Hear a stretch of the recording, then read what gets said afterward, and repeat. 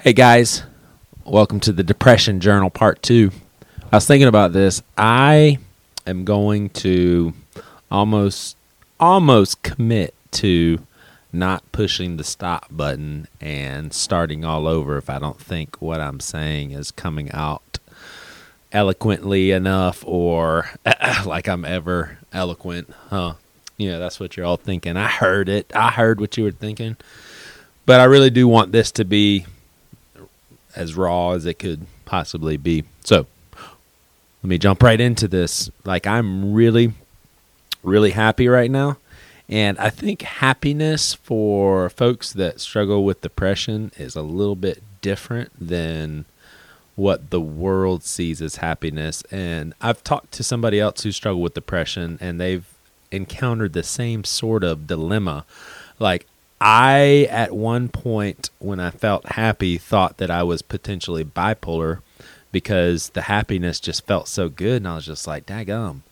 Like, am I going on these major pendulum swings of major depression and then major happiness, thinking that I was bipolar? And I did mention that to a doctor at one point, and he eliminated that as a possibility after he asked further questions.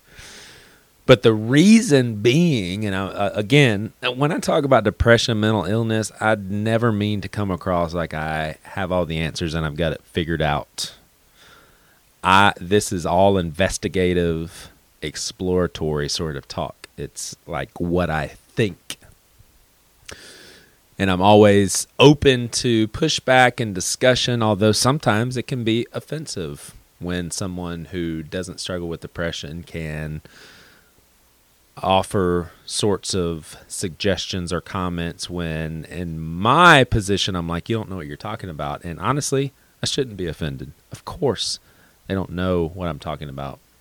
But anyway, jumping right back to the conversation I had with somebody else who was struggling with depression, is she basically articulated what I think is what I'm experiencing right now, and that is I spent so much of my life either depressed or just kind of at a numb place in my heart and in my mind. You can almost feel it physiologically, that when I feel this lifted and this free and outside of the constraints of depression, I just feel like that is such a relief. In fact, I remember, and it's super interesting, I'll go off on a tangent real quick. With antidepressants, I actually got on one medication, didn't work, had to get on another. Increased the dosage of that one a little bit, didn't work, had to get on another. And keep in mind that when you go off a medicine and get on another one, you have to taper yourself off slowly. So it's the most frustrating thing when you give up on a medication, because you're like, oh gosh, now I know it's not going to work, and now I have to taper off. So that's going to take a couple weeks. Then it'll take another and you're just like, I can't do another month of this depression. Well, I went through a solid 2 years of that trial and error, and I think I'm being pretty conservative with the 2-year mark. It was probably more like 3 or 4.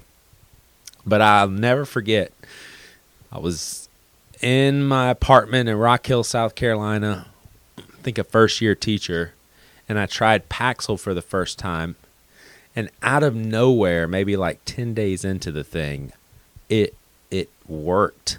Like, I could not believe how I felt. It was almost like if you could think of yourself in a house that is full of smoke, and you're coughing and you're in anguish and you're thinking you're going to die, and then all of a sudden at the snap of a finger the smoke is gone and you're like, oh my gosh, I'm like in a different world.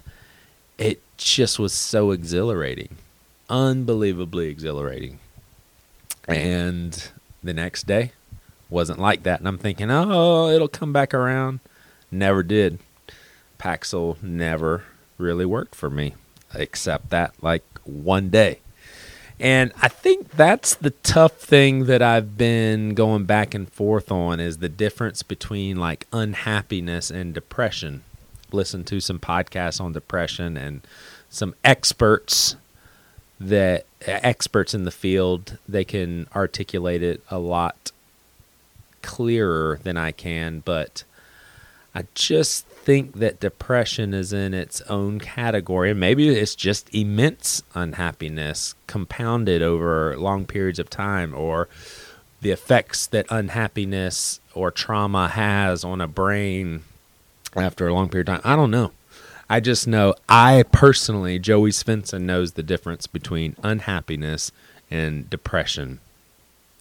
Unhappiness is kind of like being in a room that's not full of smoke, but maybe I have like a stomach ache and I'm sad, but at least I can see, at least I'm not coughing, at least the room is not full of smoke. Whereas with depression, and this is kind of maybe a lame analogy, but with depression, I can't see, I can't stop coughing, I can't feel my way around the stomach ache, I can't take Tums, I can't correct my thoughts. It's like I'm stuck in this place. So that's enough of me rambling. For those of you that listen to 6 minutes of this, you either struggle with depression or you're just a big fan of Joey Svensson, I guess. But until Volume 3, thanks for listening to Depression Journal Episode 2.